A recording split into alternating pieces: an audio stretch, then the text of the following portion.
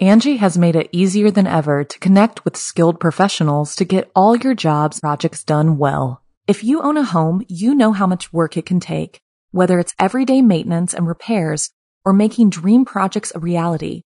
It can be hard just to know where to start, but now all you need to do is Angie that and find a skilled local pro who will deliver the quality and expertise you need. Angie has over 20 years of home service experience, and they've combined it with new tools to simplify the whole process. Bring them your project online or with the Angie app, answer a few questions, and Angie can handle the rest from start to finish or help you compare quotes from multiple pros and connect instantly, which means you can take care of just about any home project in just a few taps. Because when it comes to getting the most out of your home, you can do this when you Angie that. Download the free Angie mobile app today or visit Angie.com. That's ANGI.com. Chilling tales for dark nights.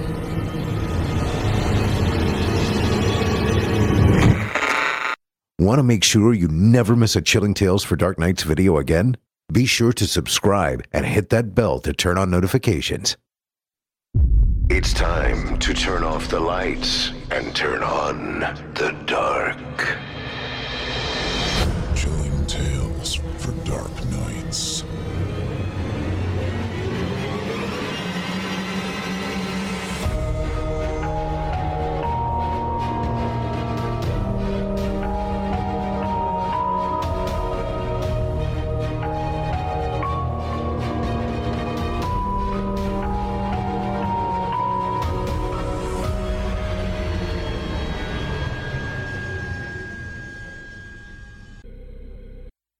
Good evening, listener. You're listening to Chilling Tales for Dark Nights. On tonight's very special program, we invite you to leave behind your safe reality and descend with us into the frightening depths of the most terrifying imaginations for the 100th time with audio adaptations of 2 rounds of frightening fiction about peculiar penitentiaries and garish greed. That's right, we've reached the big 100, 100 weeks of scares, 100 weeks of time together during frightful times, and we certainly could not have gotten here without each and every one of you. It's a grand day for all. Also, as if that wasn't enough, both of tonight's tales are Chilling Tales exclusives, meaning you won't have heard them anywhere else.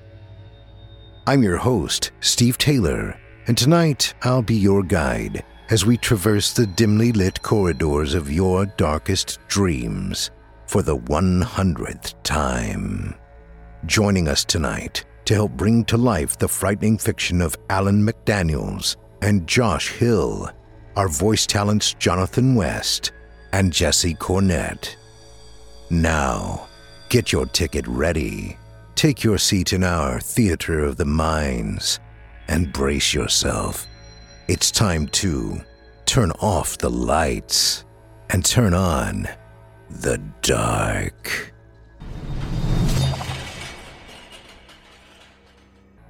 Our first tale tonight comes to us from author Alan McDaniels and is performed by Chilling Tales for Dark Nights voice talent Jonathan West. In it, we will bear witness to what was supposed to be a normal day in the life of a corrections officer at Dead Rock Correctional Center. But his sense of normalcy soon warps into nightmarish proportions, with strange and evil enveloping the compound, causing Dustin to question everything he thought he knew. Without further ado, I present to you The Prison.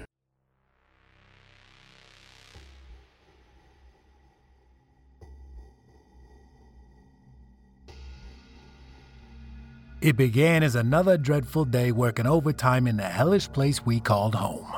Dead Rock Correctional Center, a place where we send tormented souls to suffer until the end of time. I was just 21 when I started, still green behind the ears. My soul was still intact with shimmers of hope in my eyes. 5 years later, what was once a hopeful young man seeing opportunity now stares at his neatly pressed black uniform with disgust, seeing only shackles. The shortage of staff has officers working on their days off, and today, on this dark, sunless summer day, my time has come. I was always a bigger boy than others, not around the belly, but around the shoulders.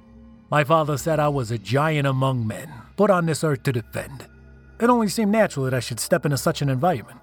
I was used to being short-staffed, having to run around by myself conducting searches and breaking up the occasional fight. However, today we seem to have a lively shift. Enough people to do what they please, no sense to rush around for anything. And yet, here I was, standing when I could have had my head buried in my pillow. Dead Rock housed various men who had all done some bad. However, it varied in sickness. Housing 1,500 men in only 5 buildings, we separated them per their, shall I say illness? A and B building were petty offenses, drugs, drinking in public, simple fights, and so on. C and D were the hardcore guests. Those who had murdered rival gang members, assaulted women and children, and dealt with the hardcore distribution of drugs. E building, well, that was another breed. Mentally ill residents were housed there. The twisted souls who lost their right to humanity long ago. Nearly all had done something unspeakable, something cruel. Some of their stories would send chills down your spine and have you running for the hills, or for a weapon to put them down with, depending on your stance. Despite its occupants, E building was often silent. All inmates were heavily dosed and kept docile for their, frankly, safety. All the savage men rounded up into one prison watched over like a hawk with prey. By a warden we like to call a devil. Today I get the privilege to work in the D building, the upper floor, which was known to house various gang members who had committed the sin of murder. Any sane man would refuse to walk into such a room with a uniform that acted as a target to a pack of marksmen. However, in this field, there is no room for frivolous things such as fear. I began up the concrete steps and immediately felt the hot, sour air crash against my face. I hadn't reached the entrance to the pod before beads of sweat began trickling down my shaven head and caught between the trimmed hairs of my beard. Perhaps it was stress that called for my brown hair to retreat quickly, or maybe poor genetics were the root cause. Regardless, I threw in a towel long ago and just simply picked up the habit to shave it. My beard was my pride and joy. I kept it within policy, no longer than an inch long and neatly combed and groomed. At first, I'd assumed I'd be mocked for having such a look at such a young age. However, all I got was, "It suits you," and, gave up quick, huh? My job today was to be the floor officer for Upper D Control. I'd be conducting the rounds and ensuring peace was kept. I'd worked in this building several times in my 5 years of service. The inmates all knew me, and despite their crimes, typically gave me no trouble. Instead, most of my time was spent listening to them complain about various things, including politics, family, and other inmates. Often felt more like a counselor than an officer, but I consider those good days. Inside the control room was Officer Jones, a young woman just a few years older than me with pale skin and bright red hair that barely kissed her collar. No one called her by her last name. Always, for as long as I can recall, we addressed her as Red. The night shift had already left. Now it was up to us to keep the place together for 12 hours. In the end, that was all that mattered. The count had already cleared, and doors began to open with inmates running out to occupy the showers, phones, and seats where card games were previously set up. "Ready for another day in hell?" Red asked, looking away from the computer. I picked up a radio and placed it on my side, adjusting it slightly before looking up at her. "Yes, ma'am. Let's make the best of it." The day went on as regular. First breakfast call, then med call. By noon, they all went between a yard and lunch. The pod was virtually empty when I made my rounds. Still, I performed my job as normal, making sure nothing was out of place, and those that did remain complied with our guidelines. All in all, it was going well so far. Just a normal day in a dreadful compound referred to by staff and residents as the Prison of the Damned. It was a little past 2 as the inmates returned from lunch when Dead Rock earned its nickname. I was standing in the booth talking to Red about my wishes to be out on a lake somewhere far away, basking in the sun as the warm breeze brushed my face, when chaos erupted. All at once, several inmates began fighting. Even though it had just started, I could already see blood being spilled from faces by wailing fists. I hurried out the door while she called in a code alerting others of the disturbance. Outside, I withdrew my pepper spray in my left hand and my baton in my right. I entered the pod while only a few paid me notice as the sounds of rage filled the air. Kicking and the slamming of fists sent various bodies flying. Some even used weapons to ensure their opponents stood no chance of winning. I barked an order for them to stop, but no one gave notice.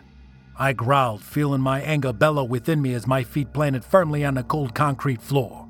Enough, or I'll see to it you all go on lockdown for a month. A few cast their eyes on me and withdrew, but others remained locked in combat.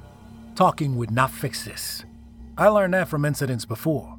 The sound of stomping sent my eyes back to the entrance as reinforcements stormed in. 7 more officers rushed in like the hounds of hell, snapping their jaws for a taste of flesh. Denying them a meal, I unleashed my can of pepper spray upon the several still brawling. In an instant, all fell to the floor, screaming out as their sight was taken from them, and a burning sensation filled their nose, mouth, and eyes.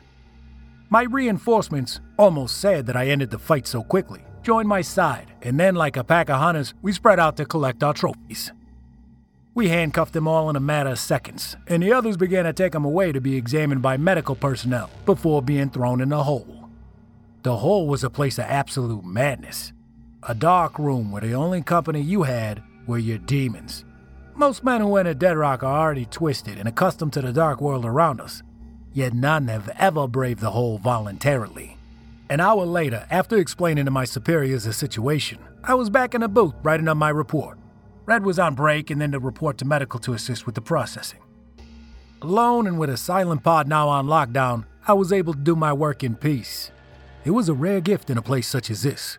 As I wrote my report, recollecting every detail of the fight and my actions, I felt eyes staring at me. A sickening feeling rose in my gut as I pried my gaze from my work, staring into the window that looked out upon the pod. The inmates all stood at their doors, staring through the small gaps, all of them looking at me. I usually would growl and return to my work, but this was different. Something was different. Something was wrong. Their eyes were all black as coal, and skin pale as sheets of snow. My heart began to pound as I stared into the vast, twisted souls who seemed to sense my unnerve and lick their lips in hunger. My hands began to tremble, and my body shook as if I felt something I hadn't felt in years. Fear. I pulled myself away only to be caught by something else. The monitor hanging above the computer had begun flashing. Normally it was positioned on an angle that would show everyone looking at the yard where inmates went to experience fresh air. However, now, it was changing faster than my eyes could keep up. Fear was replaced by confusion, and I almost questioned if this was some prank before the monitor finally settled on a screen. It was medical. I could tell immediately by seeing a nurse standing in the camera's direct view. Though it was only in black and white, I could easily fill in the color gap and would recognize the nurse's blue scrubs anywhere. It was just a standard view if one were to cast a quick glance, but while I studied the monitor, it revealed a dark scenario that genuinely represented the name Prison of the Damned. The nurse held a pair of long scissors and was swinging them at figures. I could only catch a slight glimpse of arms and legs, mostly, with the occasional head poking out. She was standing in front of something. Someone. Behind her was a body wearing formal clothes, laying still but for the minor twitch of a leg, a dark pool underneath them spreading across the floor. I quickly grabbed my radio and called a code advising them of the situation and that staff was in desperate need of help. That someone was seriously injured. I waited for the questions. I waited for the phone to ring, to hear screaming, panicking voices asking me what I know. But instead, I was greeted by silence. Whispers began to trickle into my ears as I looked up to see the inmates still staring at me, licking their lips. I turned my radio up but only caught the shuffling sound of static. Quickly, I tried the phone, but my heart sank as the dead tone rang through my ears, sending a cold, deadly quiver through my core.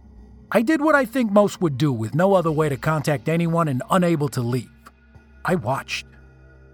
The nurse was no longer wielding scissors, but instead held what appeared to be a can of gasoline, in which she spilled out on the floor, then collapsed to her knees and with her bloody palms scrubbed as if trying to clean it up. Confusion and fear swept me, but still I was compelled to see how this ended, how this madness unraveled. The radio spoke with a voice so soft and so frightened, my heart leapt as I clutched it tightly. "Please," a whispering female begged from the depths of a sorrowful soul. "Please help my sister." Before I could press a key to respond, another voice broke free. This one dark and low, loud and violent, shouting, "Damned!" I nearly threw the radio to the floor, hearing the voice screaming at me, "Damned!"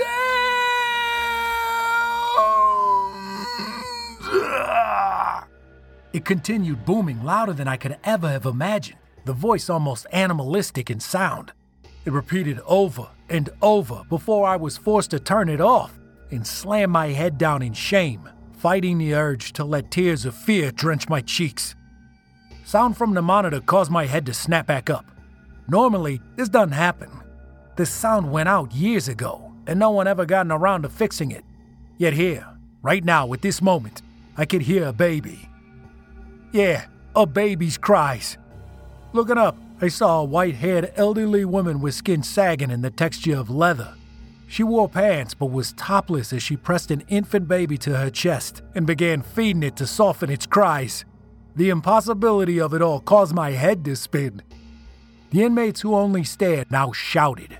They threw various things at the window to taunt me, to encourage me to retreat. They knew, somehow, they knew what was happening and knew I was afraid. They could smell it like a shark to blood. They could sense it. And they must, because now they howled like wolves to the moon. The elderly woman shuffled out of view as a stretcher rolled in. No one pushed it. It glided with ease, and I could almost hear the wheels grind and squeak. The foam padding was distorted and misshapen, and I had to squint my eyes to get a better view. I could see now what appeared to be a face pressing through the foam, as if it were about to burst free. The mouth opened wide, and I could only imagine screams of terror were trapped in the padding. 2 hands pressed hard against the foam padding of the stretcher and began clawing from the inside. As I watched, I could see small tears begin to form and black pus seep out. As I watched in horror, the figure continued to claw, trying to free itself, and 3 small figures crawled up from the legs of the stretcher. They were tiny, like infants, only their hands were larger with long, sharp claws on both their hands and feet. Their skin was a dark gray color with void sockets instead of eyes. Their tiny mouths filled with razor-sharp teeth in which they snapped open and shut as they crawled along the stretcher like cockroaches to a wall. One of them tilted its gray head back and sniffed before gurgling in delight and ripping into the padding. The 2 others followed as chunks of padding began filling the air. I watched, unsure of anything at this point, as the savage demonic creatures tore into the stretcher like wolves into the fresh carcass of prey. Black liquid erupted from the stretcher as collected screams of men and women filled the air. I flew back, unable to take any more of this madness. The inmates bellowed in triumph, watching me collapse out of the chair onto the floor. I couldn't understand what they were saying, but soon all the inmates began chanting in unison. Foreign words that filled the air then tormented my ears, the sound of pounding and laughter as they banged their fists into the doors. I was ready to give in. I wanted this to be over, and I would do whatever I could to end it. I looked over to a box of items that we had confiscated from inmates when my eyes landed on a simple razor. Before the idea could process in my mind, the booth door swung open. My head jerked over, my fist raised in defense as I felt warm tears slowly run down my cheeks. I was ready for anything when I saw Red return with another coworker behind her, a look of confusion on her face as she stared at me, her friend and fearless coworker, now cradled in a ball, crying in the corner. "What happened?" she asked, concerned, rushing over. Words failed me as I tried to explain the nightmare I had experienced. Instead, I pointed a trembling finger to the monitor that still showed the insanity I watched moments ago. She raised a brow, walking over. I expected her to scream, but instead, she turned back to me, still confused, and walked over. Kneeling beside me, she placed a hand on my shoulder. "I'm taking you to see the captain," she said with a calm tone. Anger and frustration flew through me. Why didn't she freak out as I did? Did she not see the same screen as me? Have I lost my mind? The inmate still howled in glee as she led me outside of control. It was not until we were headed down the stairs that the sound seemed to fade out. I noticed black ooze seeping from the walls, but I held my tongue, not trying to make matters worse. However, I couldn't stop my body from trembling. She guided me into the entryway and I saw a shot at freedom. Part of me wanted to run and escape the scenes I saw that would no doubt be woven deeply into my mind forever. As I took a step outside, I noticed the thick, red, angry clouds replacing the sky with a dark orb hidden behind them that was still able to cast slightly through. After all I've seen, I had no time to concern myself with the weather as we walked the forever stretching boulevard. Screams echoed in the distance as I turned my eyes to the E-building placed in the far rear of the compound. Regardless of its distance, I could see figures on all fours, wearing no more than rags, running in seemingly circles in front of the building. They were screaming as an officer stood over them, holding what appeared to be a whip, lashing out at them, laughing to himself. I went to say something when the sky above us cracked with a loud boom of thunder. Looking up, I saw the red clouds darken as the sound of rain rushed down on us. At first, I welcomed it. There's a sense of cleansing, if you will. Not seconds after the first drop, I sensed something was horribly wrong. It wasn't raining. I was being pelted by tiny drops of thick, hot, red blood. I gasped, stumbling back when Red grabbed a hold of me, securing me. "What has gotten into you?" she asked, staring at me with concern. I shook my head, unable to speak as I watched the blood run down her pale skin, clogging up her hair and running down her face. She ignored my frantic expression and pulled me towards a building a few feet away, the supervisor's office. We reached the doors as more screams filled my ears from the residents of Building E. Inside, I felt the air seize my throat as I nearly collapsed. Red managed to hold me up, but not before calling out for assistance. I looked up to see a strangely tall, dark-skinned man wearing a fine press uniform and hat walking from an office. His face was cold and mean, his brown eyes filled with rage. Captain Mass, who we often referred to as Captain Massacre due to his love for violence, stomped with a roar almost as loud as thunder towards us. He stopped a few feet from us before casting an irritated look at me. What is his malfunction? Red shook her head and shrugged her shoulders as my eyes stayed fixed on the blood now drying on her cheeks.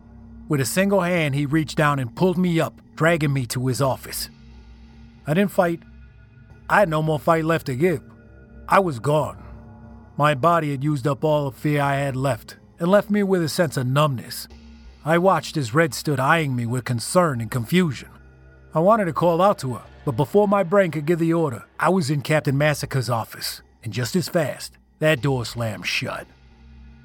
He sat me down and took his place in a nice black leather chair at a long red oak desk with various monitors laid before him, some of which I could still catch a glimpse of the horror that had taken place in medical.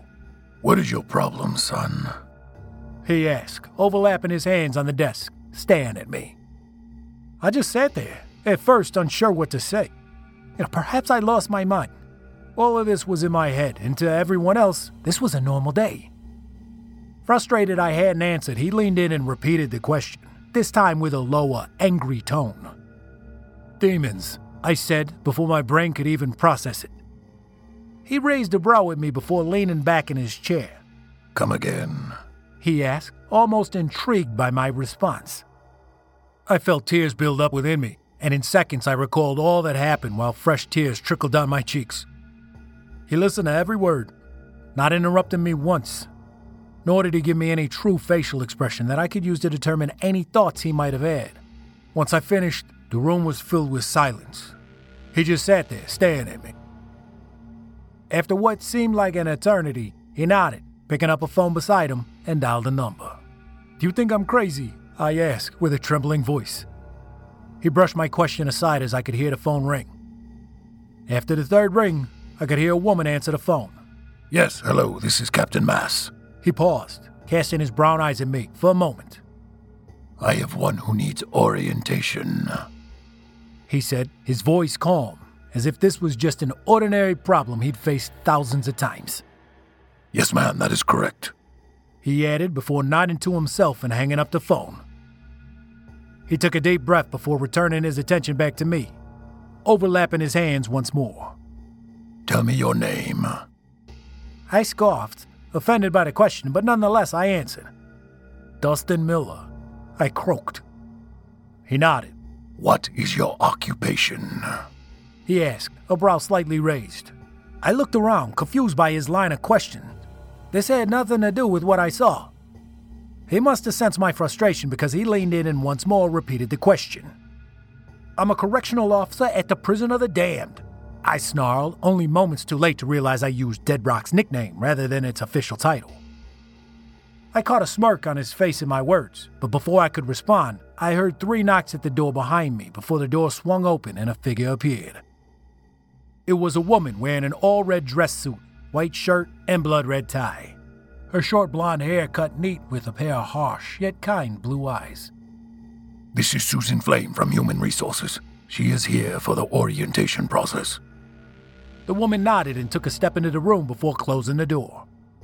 I don't need an orientation. I've been here for 5 years, I shouted defensively.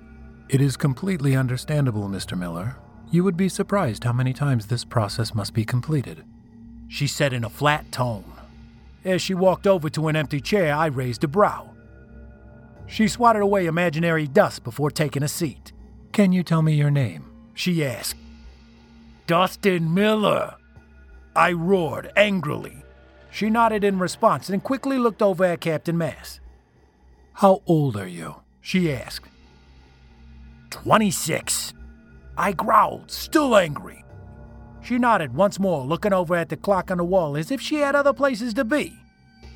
How did you die? The question hit me like a train. What kind of sick joke was she playing? Excuse me? I bellowed at her, looking over at my captain for support. Answer the question, Captain Mass insisted. There is no answer. I'm not dead, you idiot. I roared, no longer caring about any of this madness, just wanting to be free of this and return to my bed. I see, she said, taking a sigh. Would you like for me to leave? Captain Mass asked her. She shook her head and then looked at me. I don't see the need for such formalities here, she replied. I stared at the two with complete shock, not sure what to make of any of this. She turned to a filing cabinet near her and opened a drawer. After a few moments of shuffling, she pulled out a file and set it on the table. She opened a vanilla folder and began reading to herself for a moment. After a few seconds of infuriating silence, she looked up at me. Dustin Miller worked at Riverbank Correctional Center until the age of 26. He passed during a riot. I looked at her, tears building in my eyes. What the hell are you on about? Right word, wrong context, she tisked. Think about it. Let the words sink in. You were young, fearless, charged in to save one of your co-workers, but you ignored what was happening, Captain Mass added. I turned to him and went to yell, but before I could, my brain began spinning. In seconds, I saw images of a massive crowd of inmates swarming officers with weapons. I blinked, unsure what to make of it. I see we're getting somewhere, Susan smiled. But I'm alive, I croaked. Captain Mass shook his head. Sorry, son. We all bite the bullet someday. You bit yours when you went to help co-workers who were already lost. You suffered wounds that no doctor could heal, at that time at least. He sighed, almost remorseful. I went to argue once more when my stomach flared up with pain that I somehow felt before. It felt as if my insides were being twisted and yanked out. I screamed out in agony before balling up in the chair. It will pass once the memory is complete, Susan said, not concerned by my pain. I wanted to curse, scream, and start fighting, but the pain was unbearable. As it heightened, I nearly collapsed onto the floor with memories flooding my brain. Sounds of screaming and laughter filled my ears. Codes being called, pleading, and begging. The sight of me rushing in to help a female officer when something sharp and cold plunged into my gut. I jerked back in my chair. The pain was gone just as swiftly as it came. I'm dead, I moaned. Both Susan and Captain Mass nodded in unison at my words. I'm in hell, I frowned. Yes, of sorts. Susan nodded. As a correctional officer, you know how to control people. You were useful, and being that you lacked faith, you were a suitable candidate for the job. She added with a slight smile and a nod. Not enough Sundays in church. Captain Mass grinned. I didn't say anything. How could I? How do you respond to something like that? It's fine, Mr. Miller. This happens every so often. Sometimes we forget who we are and are sucked back into a life we left. It happens more than you know. All we have to do is simply remind someone of their situation and everything is settled. Susan said, How could she say it so easily? I answered before I could even realize. Because it really was that easy. Just that simple. So, who are you? Captain Mass asked, raising a brow. I felt my stomach tighten slightly and my heart begin to race before I took a deep breath and sat back in my chair, keeping my back straight. I closed my eyes, thinking for a moment, before opening them to answer his question. I'm Officer Dustin Miller, and I guard the damn souls of hell.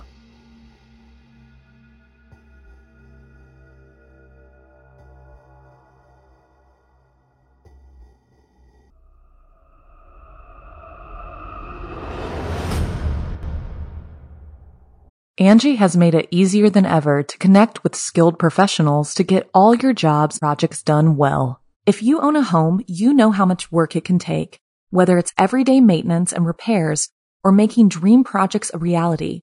It can be hard just to know where to start, but now all you need to do is Angie that and find a skilled local pro who will deliver the quality and expertise you need. Angie has over 20 years of home service experience, and they've combined it with new tools to simplify the whole process. Bring them your project online or with the Angie app, answer a few questions, and Angie can handle the rest from start to finish or help you compare quotes from multiple pros and connect instantly, which means you can take care of just about any home project in just a few taps. Because when it comes to getting the most out of your home, you can do this when you Angie that. Download the free Angie mobile app today or visit Angie.com. That's ANGI.com.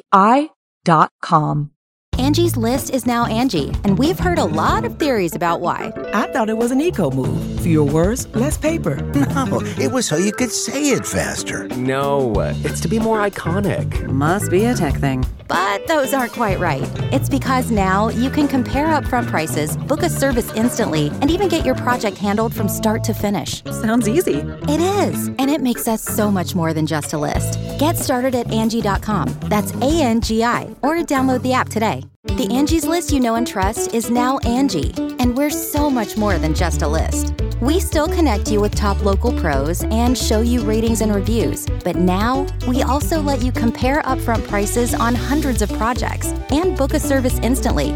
We can even handle the rest of your project from start to finish.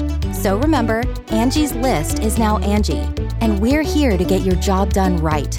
Get started at Angie.com. That's ANGI, or download the app today. I hope you enjoyed The Prison, as written by Alan McDaniels and performed by the incomparable Chilling Tales for Dark Nights voice talent, Jonathan West. To find more of author Alan McDaniels, visit simplyscarypodcast.com/McDaniels, spelled McDaniels, and you'll be directed to his author profile on creepypastastories.com. Jonathan West's performances can also be found right here on our very own network through his podcast, Horror Hill, now in its 4th season. Check him out, subscribe, and leave a kind word or review. Be sure to let him know you heard him here. You won't be sorry that you did. Up next, we've got a second sinister story for you, as written by Josh Hill and performed by Jesse Cornett.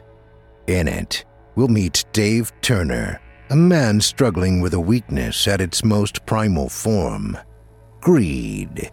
There's an old adage, y'all know how I love those, that says money talks. Well, I'm pretty sure that this wasn't what they meant.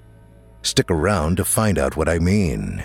Now, without further ado, I present to you The Briefcase.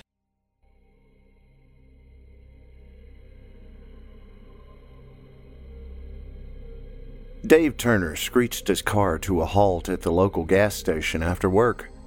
The sun had not even risen yet, and he was exhausted. He sat in his car for a second and listened to the radio.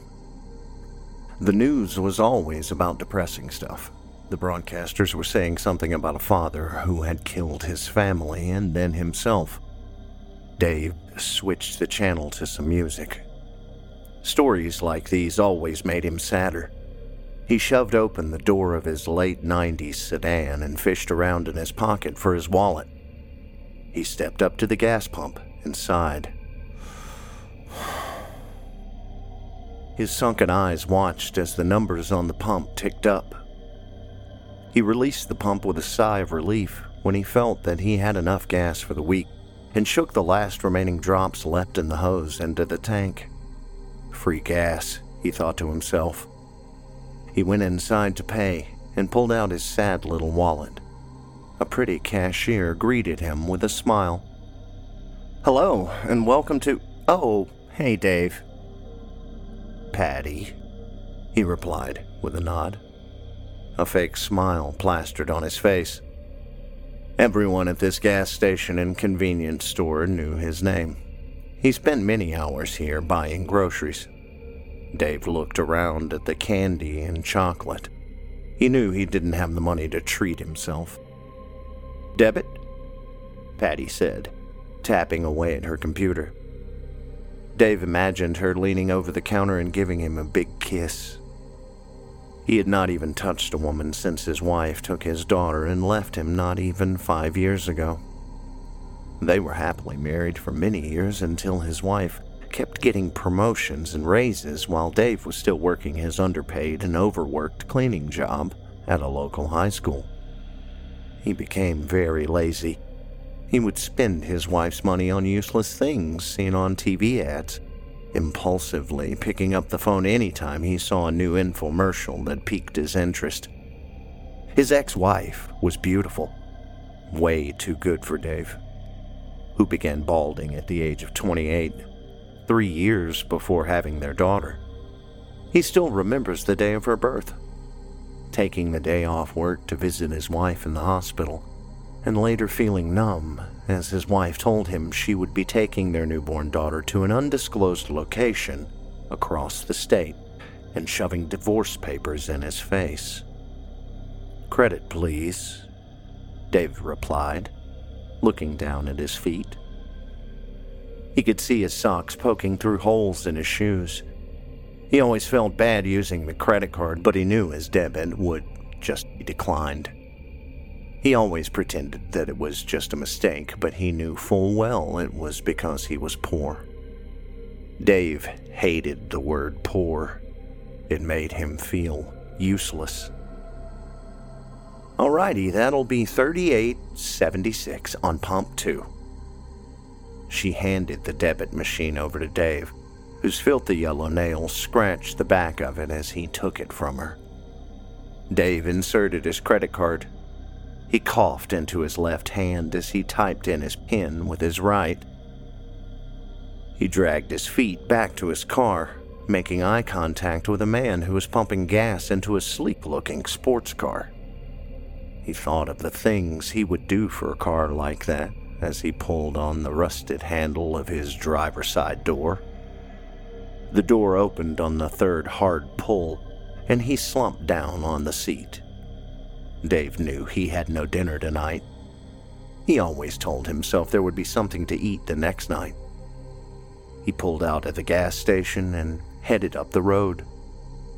He felt his eyes drooping shut as he pulled up to a red light. Not a single other soul on the road. "Feeling a little down, are ya?" A raspy voice to his right said. "Ah!"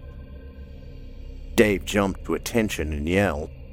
He felt the warm breath on his face as he turned to see he had a new passenger. "Where did you come from?" Dave shouted in the pale and hairless creature's face. It had a round head that wore a goofy smile, and its thin, papery lips curled around the tiny baby teeth lining its mouth. Its eyes were little black dots that seemed to look in two different ways. Two tiny slits where the nose should be were widening and tightening with each shallow breath it took. It was wearing a suit that looked like it had been run over by more than a couple of cars. The suit was way too big for it and covered half of its bony hands, which were equally as pale as its face and were wrapped tightly around a briefcase that sat on its lap. The creature extended its hand robotically towards Dave, who recoiled in fear. The beast let its hand hang in front of Dave's face as if it were waiting for a big friendly handshake. Nice to meet you, Davy.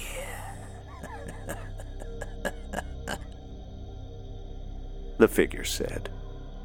Dave was too stunned to move. The light was green, but he was frozen in fear. It's okay, Davy boy. I'm here to help. I'm your friend.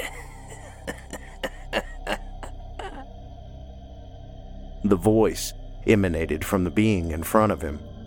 The moving of its lips did not match the words coming from it. Its silver tongue thrashing around in its mouth looked like it was trying to escape, not trying to create words. What are you? And... Dave stuttered. The creature moved a bony finger up to Dave's lips, shushing him. Shh. His nose and lungs burned from the stench. The creature moved its hand back over to the briefcase and slowly opened the metal clips. The creature turned the briefcase towards Dave and opened it. Stacks and stacks of $100 bills made Dave's eyes widen. They were smooth and clean as though they had just been printed. Dave was speechless. For lack of a better word, the creature closed the briefcase once more and clicked the clips back shut. It turned, faced Dave with a wide smile. This can be all yours. It hissed to Dave. Huh. How? Dave stuttered. We have to have a little fun. Do you like games, Davy? Everybody loves games. Just tell me you're ready to play.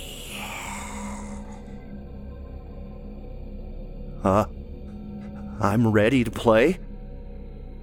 Dave said mindlessly, stricken by greed. He wanted the money. He needed the money. The creature looked forward again and motioned for Dave to begin driving. A little ways up the street, it spoke again. Pull over here. Dave did as the creature asked, still scared but ready to earn some cash. Dave noticed the creature was staring out the passenger window. He craned his neck to see what it was looking at. A homeless man was hunched over, leaning against an antique store wall, a hat lying on the ground in front of him, filled with change. I want you to go up to that filthy beggar and spit in his face. The creature said with a look of joy on its lips. Dave did not reply. He furrowed his brow, a look of sadness on his face. He glanced down at the creature's lap. It was pulling out stacks of money. It held a stack of 100s up to Dave, his eyes widening as he read the band around them. $1,000. It had been too long since he had even seen that much money. Dave nodded and opened his door. It squeaked open, and the homeless man looked up at him. His gray beard glistened in the moonlight, and his sad eyes met with Dave's equally painful eyes. He stopped before the man, who attempted to give a friendly smile. Dave closed his eyes and took a deep breath before spitting on the beggar's face. The beggar winced and reached for his face. His frail arms shook as he raised them. The beggar was too hungry or too stunned to do much more than shield his face from Dave, who stood over him with a dominating presence. Dave turned around when he heard the window of his car being rolled down. A bony hand emerged from the darkness, holding a stack of $1,000. He snatched it as if it would disappear at any second, grazing the ice-cold skin of the creature. He then walked around the front of his car and headed back towards the door. Wait, the creature said. Dave glanced over and saw that it was holding much more money out the window, waving it in his direction. He headed back around and reached for the money. It had to have been at least $10,000. Not yet. The creature said, its voice screeching like nails on a chalkboard. Take his hat. Without even thinking, Dave took the beggar's hat off the ground. It was heavy with change. He turned back towards his car and was ready to grab his money when the creature spoke again. Now, beat him with it. What? No, I'm not going to. Dave stopped mid-sentence as the creature began digging into the briefcase once more and pulled out even more money. It glanced down at the cash, then back at Dave. The creature knew he wanted it. He knew he needed it. Dave reached down and felt the stack of bills in his pocket. He knew he wanted more. He knew he needed more. Most importantly, he knew what he had to do. Dave bent down and picked up the beggar's hat. He pulled the bottom of the hat shut so no change would fall out and gripped it tightly, looking down at the broken man at his feet.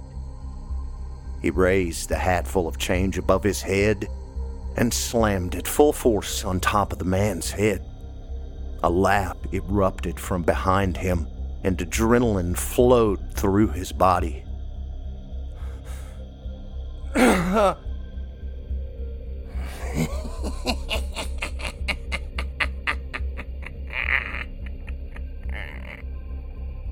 The man's head flew back against the wall with a crack.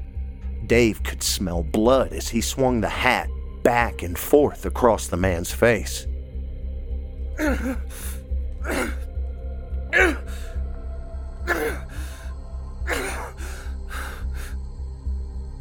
He felt terrible, but at the same time thought of how well off he was going to be. He continued to swing until the man's beard was no longer gray, but instead a deep shade of red. Ooh, very nice.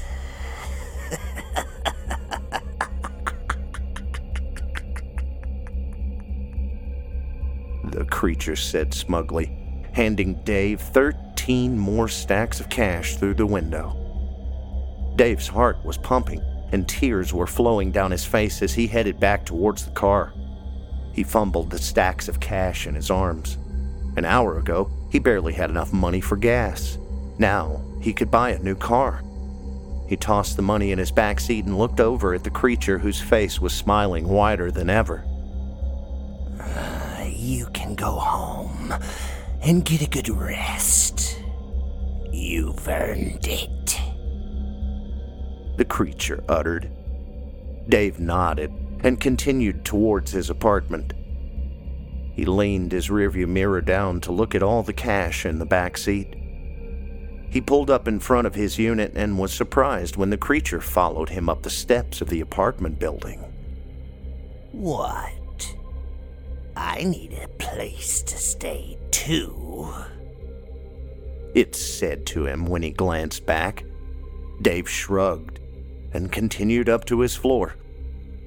The creature slinked behind him, taking long strides. It walked as though it were a puppet, pulled by unseen strings from above. Dave fumbled around with his keys and then opened the door. His eyes were met with the sight of his tiny apartment.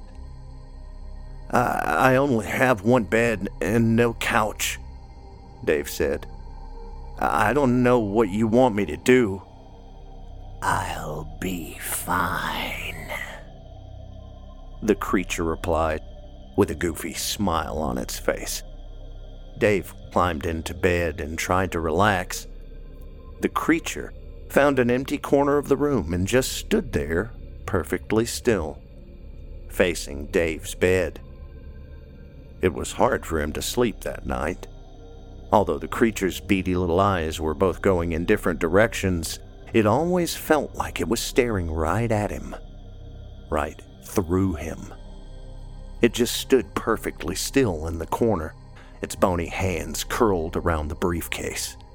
Its suit looked ridiculous, 2 sizes too big. Dave finally got to sleep and was awoken by his alarm clock at 10 a.m. He always sleeps in. Working the night shift awarded him that privilege. He climbed out of bed and noticed that the creature was no longer in the corner. Puzzled, he made his way to the kitchen. The creature was sitting awkwardly at his little kitchen table, its knees together but its feet wide apart. Morning. It nodded at Dave with a grin. Dave nodded back and stared into his cupboard. The empty cupboard stared back. His stomach growled. I'm gonna go get some food, Dave said to the creature who was now standing. I know, it replied. The creature followed closely behind Dave from the door all the way to the car. Dave opened the trunk just to stare at his newfound riches. A smile crept across his face as he stared. No one even looked twice at the lanky, creepy-looking, hairless, beady-eyed man beside him. Dave went through the McDonald's drive-thru. He paid for his breakfast with his credit card, as McDonald's did not accept $100 bills. He began down the road before hearing rustling to his right. He glanced over and saw the creature digging through the briefcase. Nearly its entire arm was covered by the briefcase. It seemed impossibly deep. The creature was pulling out fistfuls and fistfuls of money and placing them on the console in between Dave and itself. How's about we go on a road trip? It muttered, turning to face Dave. If it means I get all that, you're on, Dave said with a smile. For the first time in a very long time, Dave was happy. They were driving for what seemed like forever. Minutes turned into hours, and silence made Dave's ears ring. Occasionally, the creature would speak, telling Dave where to turn and what highway exits to take. He did not even know how much money was sitting beside him, but he knew he wanted it.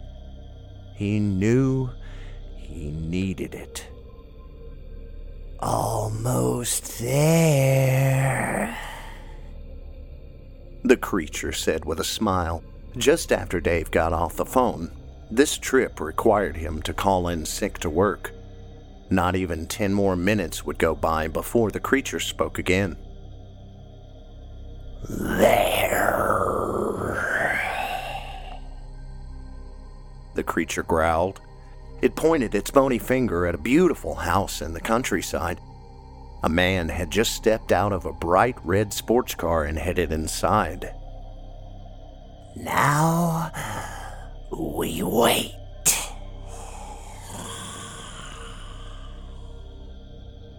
The creature said. Dave sat in silence with his new companion. As the sun finally went down past the trees, the creature clicked open the briefcase and reached into it. Instead of money this time, its hands reemerged with a knife. It was nearly a foot long and must have been the very definition of sharp. It looked like something straight out of an old horror movie. Dave imagined Michael Myers walking down a hallway with it in his hand. You will kill this family, and you will get the rest of the money. The creature said in a gravelly tone, handing the knife to Dave. Handle first. His breath got caught in his throat, and he winced when he heard this. The words cut more profoundly than the knife ever could. Kill a family? Dave spoke quietly. Beating up an old beggar was bad enough, but I could never kill someone. The creature smirked when Dave said this. He reached for the radio dial and turned it. The radio hummed to life, and the news began to play. A homeless man was found beaten this morning, said the reporter on the radio. He was rushed to the hospital but suffered fatal head injuries and was pronounced dead today at 10 a.m. If anyone has any information on this, please. Dave slammed his fist into the dial and shut the radio off. His heart sank. He had killed that poor man. The creature was looking at him. Dave was looking the opposite way, but he knew it was staring at him. He could feel it. No, we are driving back, Dave declared. Put the car in drive and was about to leave when he heard a shaking sound coming from the creature. It had turned the briefcase upside down and was shaking out money. The money filled his car. The thing reached its skinny arms around the back of the seat and shook the briefcase out into the back seat. Stacks of money, millions, were pouring out. Dave remembered all the unpaid credit card debt. He remembered the power to his room being cut off for weeks when he could not pay his rent. He remembered all the sleepless nights where his belly was so empty it felt like 1,000 needles were stabbing his insides, causing him to roll and wince in pain. He put the car back into park. Holy... Dave exclaimed. The creature looked back at him with a crooked grin. It'll be quick, you know, the creature said through gritted teeth. In and out.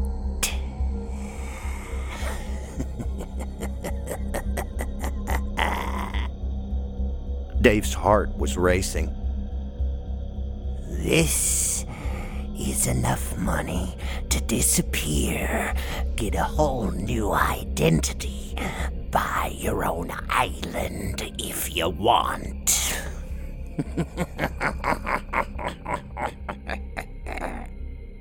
The creature said with a laugh. The whole time it was speaking, cash was pouring out of the briefcase until the back seat of Dave's car packed. The creature got out and began scooping more money into its arms and began to line the trunk with stacks of money. Dave got out too and watched as the creature neatly put the bills in the back of his car. When the entire trunk was also full, the creature closed the trunk and turned towards Dave. How about this? The creature muttered. You do this, and I'll just give you the briefcase. While the animal was talking, it turned the briefcase to face Dave. Somehow, it was still full, packed to the brim with stacks of $100 bills. Dave didn't say a word. He went back to his car door, swung it open, reached in, and grabbed the knife.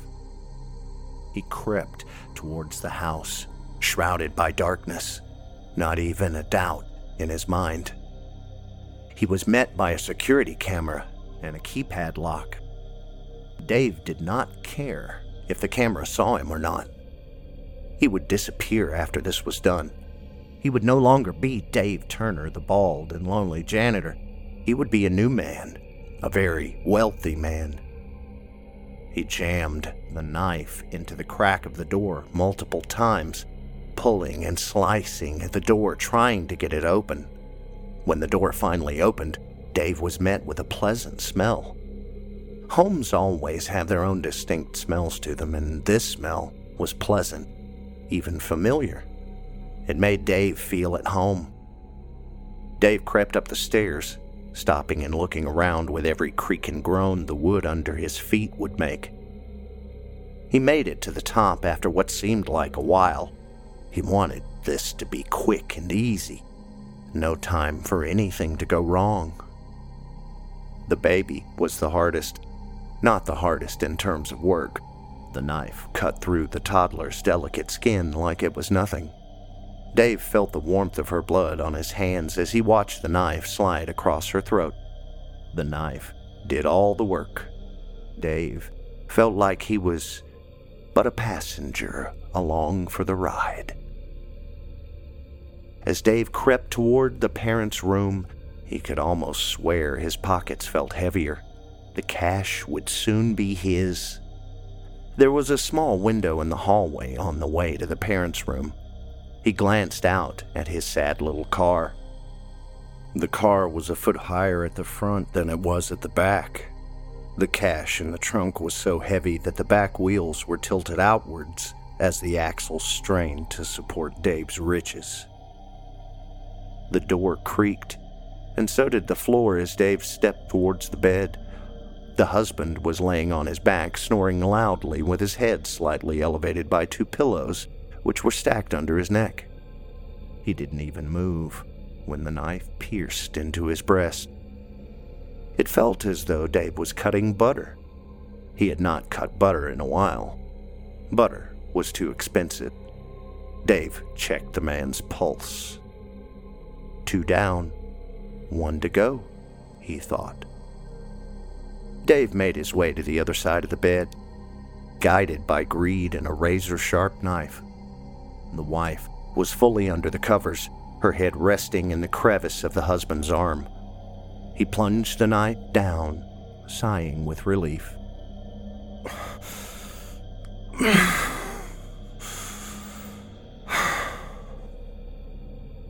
Dave gripped the blood-soaked comforter and pulled it down.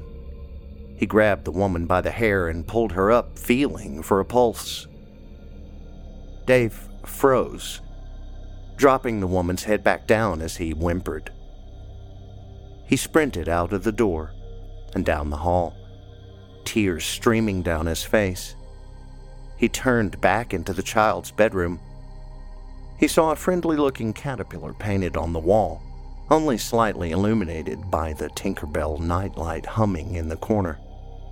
He rushed over to the bed, picked up the child, and held her close. The room reeked of blood and tears. He brushed the hair out of his daughter's eyes and cried until he had no more tears left to give. Stumbling down the stairs, he tripped over his feet on his way out the door. Dave hopped in the car and started to drive as fast as he could. Every time he blinked, he could see the lifeless faces of both his ex-wife and his daughter with a look in their eyes, asking him, why? The tires on his little sedan screeched as he pulled into the parking lot of a liquor store. Dave decided to drink until he was so numb that he forgot everything. His feet dragged on the way to the back of the car, and he groaned as he lifted the back of his trunk. He peered into it as emptiness looked back at him. Dave's heart began racing. Where was it? The briefcase, the money. It was only then that Dave felt the total emotional weight of his actions. He buried his face into his hands, attempting to cry, but his tear ducts had run as dry as his mouth. The man fell to his knees, crawling back to the door of his car. It took all the energy he had left in him to pry open the door. He stood up. Well, at least he tried. His knees were so wobbly that the best he could do was a half squat.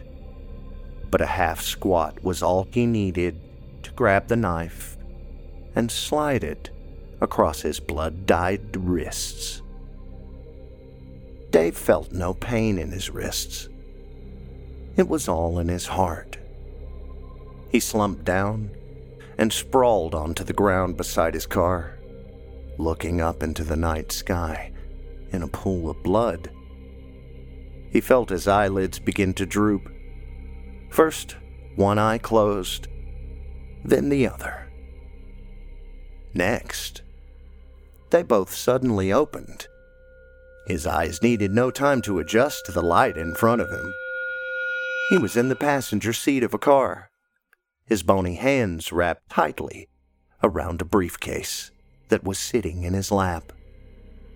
A goofy smile spread across his face. His thin, papery lips curled around his tiny baby teeth as his tongue thrashed around in his mouth. He turned toward the driver of the car, who stared back at him with fear. Dave wanted to play a game. He needed to play a game.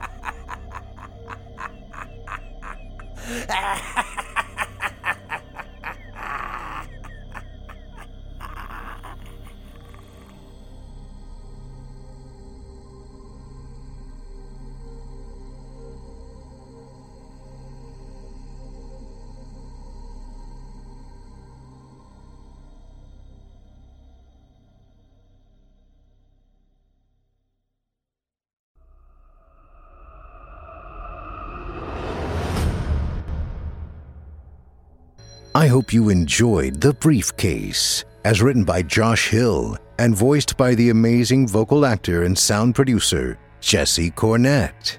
If you enjoyed Mr. Cornett's performance, you can hear more of him on the amazing No Sleep podcast, where his vocal performances and audio productions are available for your enjoyment. Check them out and be sure to let him know that Steve Taylor sent you. I love Jesse, and it would mean a lot to me personally. Now, our weekly descent into the depths has just about come to a close. But before we go, I'd like to take a moment to thank you for joining us for tonight's 100th episode and remind you to take a moment to stop by our iTunes page and leave Chilling Tales for Dark Nights a 5-star review and a kind word, and follow us on Facebook, Twitter, and Instagram if you haven't already. And of course, subscribe to us on YouTube, where you can find an archive of our work going back to 2012, and consider signing up as a patron at our website, chillingtalesfordarknights.com, to show your support and get all of our content ad-free. I'm your host, Steve Taylor, and it's been a pleasure.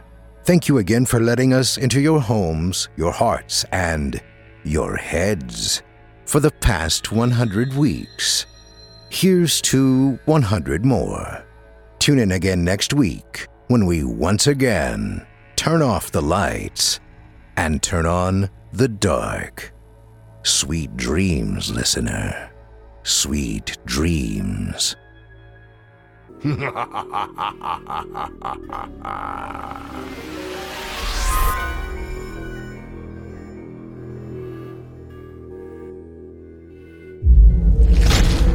Chilling Tales for Dark Nights.